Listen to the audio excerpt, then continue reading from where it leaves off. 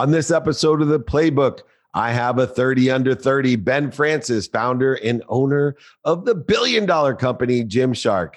And we're going to talk about the best opening day ever. Join me for all of this and more on The Playbook.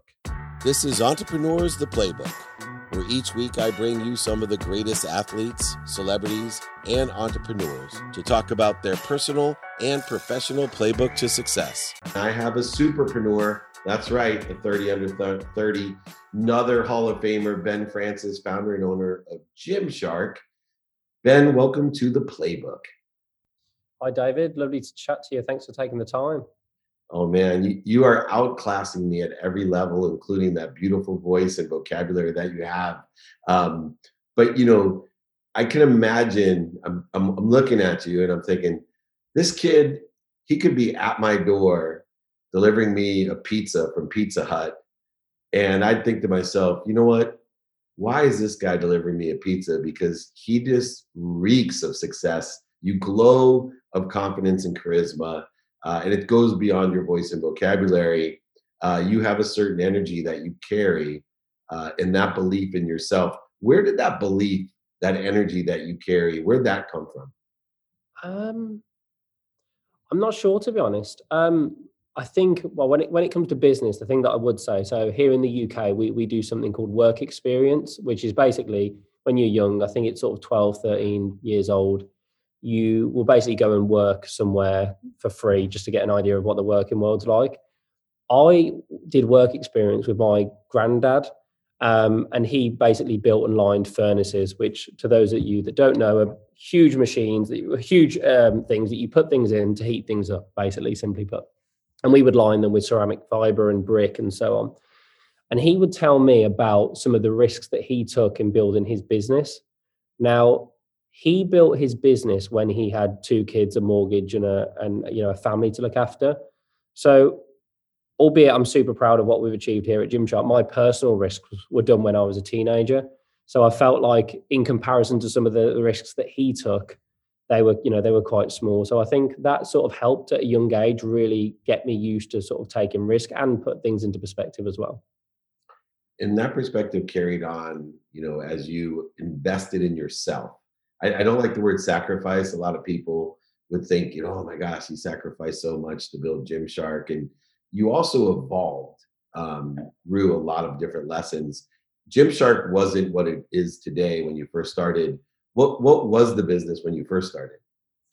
Yeah, so obviously when it first started, Gymshark didn't exist. And then just for context, Gymshark is now 8 years old.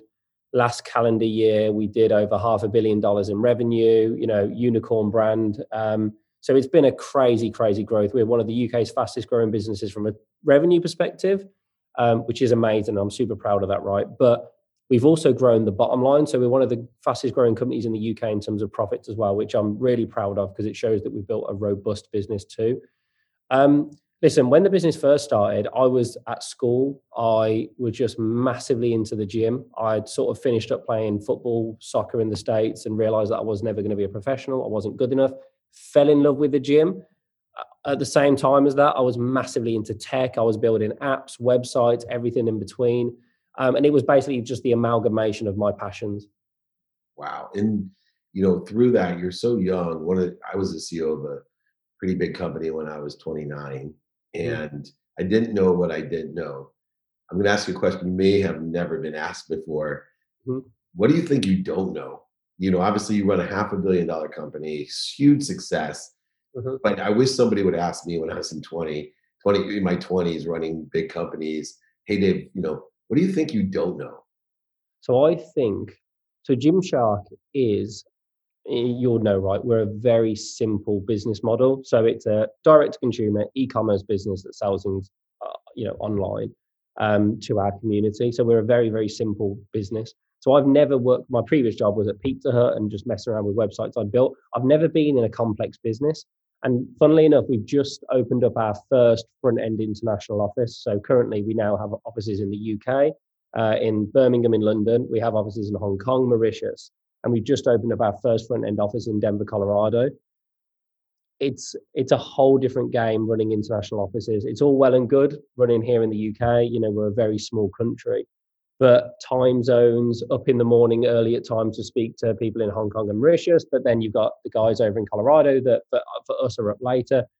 The complexities of running an international business have really, really surprised me. You know, it's so interesting you say that. I ran a business in South Korea in my 20s and for Samsung and their phone division. But I people say, "Oh, that must have been so difficult because of the technology wasn't quite there yet." You know, we had an inaccurate Skype might have been the best way to communicate worldwide. I actually thought it was to my advantage because there wasn't an expectation of accessibility. Oh yeah. And today, I work worldwide, speak worldwide, coach worldwide, and there's this expectation, you know, just through WhatsApp even of 24-hour accessibility, but yet we have to, you know, manage and run our lives in our own focus. What has that accessibility meant to you as an executive? How have you controlled and balanced, you know, controlling your accessibility and maintain that to a normal use? So so in my position, it's really difficult to do so because I've got like several roles in the business, right? So I have a day-to-day role. So I have a full-time salaried job as anyone else does here at Gymshark. But then I've also got sort of directorship duties, so your general, accounts, legalities, all that sort of stuff. Then I've also got the founder role, i.e., I'm the founder of Gymshark. I tend to be sort of the public spokesperson for Gymshark. So my role splits up into so many different facets. So I've found that I've really had to learn to one, trust other people, but also build strength and depth in the teams that I'm working in, because it's just physically impossible for me to be helping out Hong Kong at 5:30 in the morning UK time, but then also helping out Denver at 10:30 UK time. It just isn't possible. So we've really had to learn to build true strength and depth in the teams that we're working in and across the world, which has been really important. One of the things that I find interesting about young entrepreneurs, I am blessed to be around a lot of the 30 under 30 crowd and Mm, extremely jealous, by the way, which isn't an attribute that I like for myself. But I just would like that one chance to do it over again. But you have an extreme work ethic, mm. inside and outside. Um, where did that come from? Is that a combination of things, or is there one certain area where you've just learned to have inside and outside the gym this type of Yeah. work ethic? So I'd say I think it's certainly ingrained in the area, and it's certainly ingrained in the area myself, and I think I've learned a little bit through the gym. So first and foremost, I grew up in a part of the UK called the West Midlands, in sort of the area of Birmingham. It's historically a working class town. It's very industrial. The work ethic here, the expectation here is you work hard. It's just the way that it is around here, and I'm super proud to be from that background. It's a lovely place. If anyone is ever in the UK, I would say visit Birmingham. It's beautiful. So I think that's one. Two, my family are ridiculously hardworking. My grandparents they still work today. My parents incredibly hardworking. Everyone around me is hardworking. So I feel like if I was anything but, it would be very it wouldn't be fair.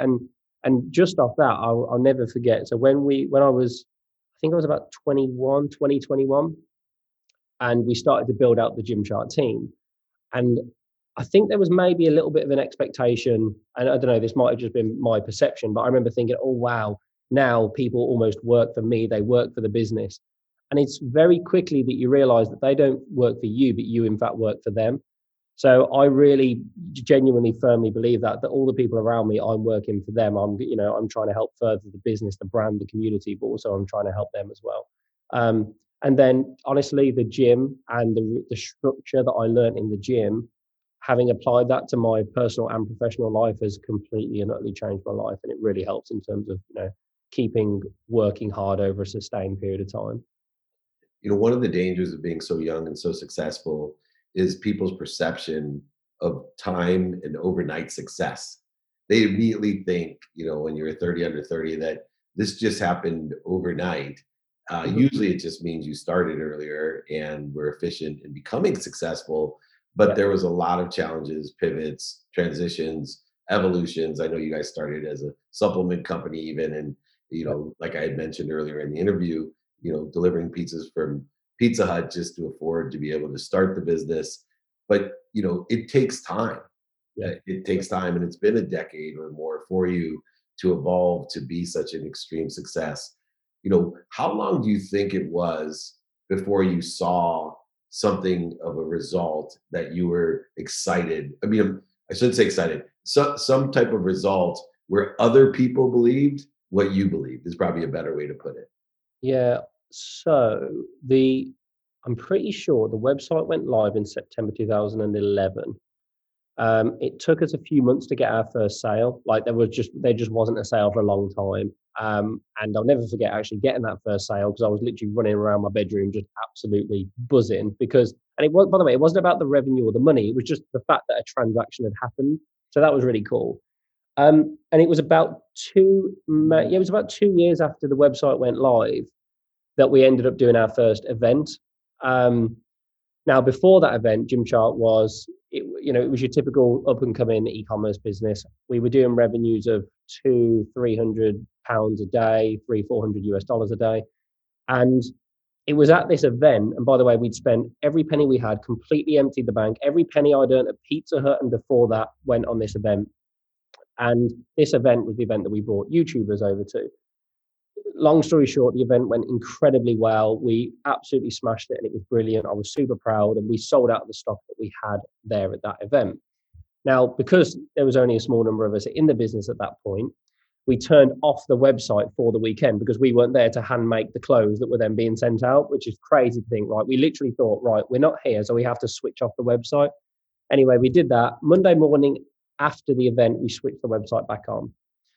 And during the weekend, we'd inadvertently created a marketing mix that I think is quite common now. And I'm not saying that we were the first to do it because we certainly weren't, but it's quite common now in terms of, you know, YouTubers who we adored because we didn't watch telly, we only watched YouTube as kids. There was a product that was scarcely available. It was only available at the event, but it wasn't online because obviously the website was off and it was being sold direct to consumer. Turned the website back on Monday evening. And in the first half an hour of the website going live, we sold £30,000 in revenue. That's $50,000. So we went from doing $400 a day to $50,000 in half an hour. And I had all the stock as infinite stock because we were never going to sell more than a handful of product. I was literally clawing at my laptop to turn the stock off, going through each individual item, turning it off. Everything was sold out Monday night, and it was at that moment where I knew that we were genuinely onto something special because of the huge influx of traffic that went to the website. And tied into that are two words on my nightstand. I've been, I always say, blessed to lose over $100 million in a young success and the lessons that I've learned. And the two words that I've learned, I think, are a motto not only for you but your company. I have radical humility on my nightstand, my screensaver. And as I recovered, as I say, economically recovered, I still stare at those words. And now, because of the branding and social media side of, actually, a middle-aged mutant turtle being able to use social media to have a huge audience, I still look at radically humble. It's really amazing to me that, and completely diverse from who I was when we were 20. You and I would have had a great time, but we would have been friends because you're way more mature and humble than I was. But more importantly, humility. How important is it? And to have it in your 20s is a sign of great wisdom. Yeah, and listen, I'm in the boardroom now. On this wall, we have the words "work hard, stay humble." Humility is absolutely vital, and I'm not going to sit here and say that I was always the most humble person in the world. I've had my wings clipped several times on this journey. Um, there was one decision that I made that completely changed my entire life, and is probably the reason that this business is where it is today. And it was the decision to bring in people that are better than me and would essentially stand up to me in my 20s, especially young 20s. Um, and because of that, I've been able to your point, to remain humble. And it's something I'm super proud of, but I can't really take credit for it because it's the people around me that have allowed me to do that, to be honest. But I think you're right. It is so, so, so important. And then when you're in a rapidly growing business, it's so easy to think that everything that you touch turns to gold and you're some sort of special person, but ultimately you're not. You're just someone that's in the right place at the right time and who is working incredibly hard to take advantage of that opportunity. And there's someone that's right behind you. Right now there is a 19-year-old in their bedroom building up something new that could be significantly larger than Gymshark is today. And we need to be super cautious of that and careful and continue to innovate and think outside the box.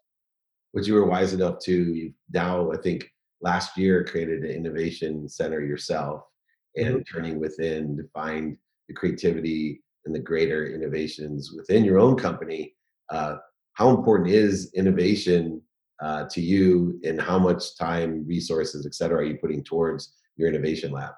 I think it's massive. Yeah, we have a full innovation team now. We're building a beautiful building just over the road from here.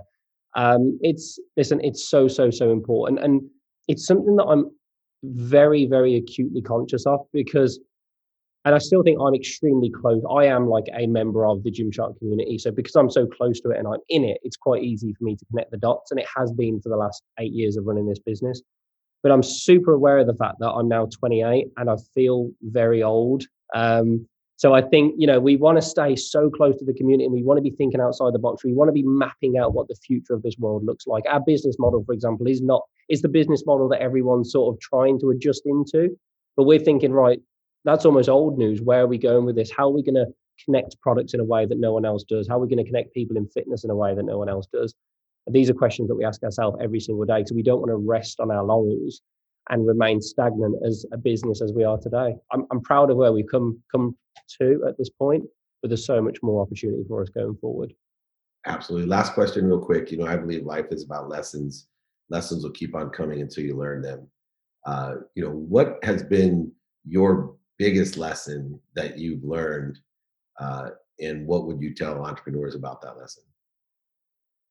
The I mean, there's so many. The one that comes to mind that's I think specific for entrepreneurs is there's this thing I think that happens today that people will say like you're special the way you are is great. And there's something that I've learned very much the hard way is the way you are might not be the way that you should be. And as an entrepreneur, you need to constantly change. So when Gymshark first started, I had to drag the business to where I thought it would go, almost irrelevant of the opinions, because you have to be quite almost arrogant in your mind as an entrepreneur because you've got a vision, no one else has done it, and you need to take it there. Then, as you build a team and have people around you, you need to learn to listen. And then, as the business grows even more, you need to learn how to articulate yourself and your vision in a way that resonates with people so that they're going to pull in the same direction as you. And I've found that I have to change for the business rather than the business having to change to me. And I have to constantly adapt and be open to changing and adapting every single day. So, as an entrepreneur, you have to really hold yourself accountable to changing and growing every single day. As they always say, only a wet baby likes change. So it's good to know that you're embracing the change as well. Well, you're an incredible entrepreneur. The accolades don't even do you justice. I can see why the success has been yours and will be yours in the future. Ben Francis, founder and owner of Gymshark, thank you so much for joining me here on Entrepreneurs, the Playbook.